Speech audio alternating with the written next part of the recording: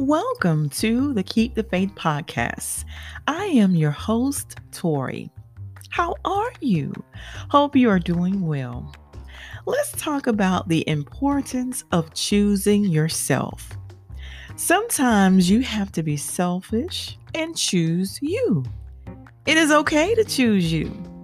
Don't feel guilty for choosing you.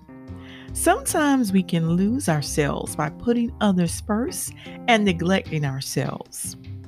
We have people in the front row seat of our lives when they deserve to be in the balcony.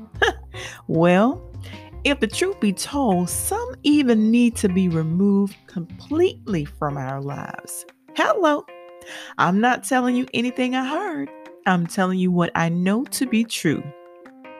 And you guys already know that I'm very, very transparent. So, a lot of times I talk about me. So let me just tell you, in the midst of my brokenness, I loved people in the midst of their brokenness. And in return, they manipulated me and destroyed me mentally and emotionally with their words and actions. While I was pouring into them and lifting them up, they were depleting me and bringing me down. I had to make a choice to choose me and let God be my guide. Choosing me and allowing God to be my guide has been the best thing that I have ever done. I have no regrets and I make no apologies for who I am becoming. I am no longer a victim. I am a victor.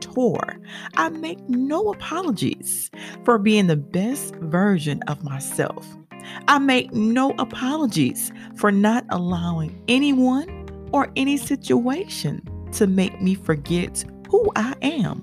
Most importantly, whose I am. I am the child of a king. I'm royalty, baby. I'm stepping into my greatness with confidence and boldness. So never again will I ever settle for less in all areas of my life and in all relationships I have in my life. Everyone is not worthy of my time, and I have zero tolerance for negativity. So please make the choice to choose you.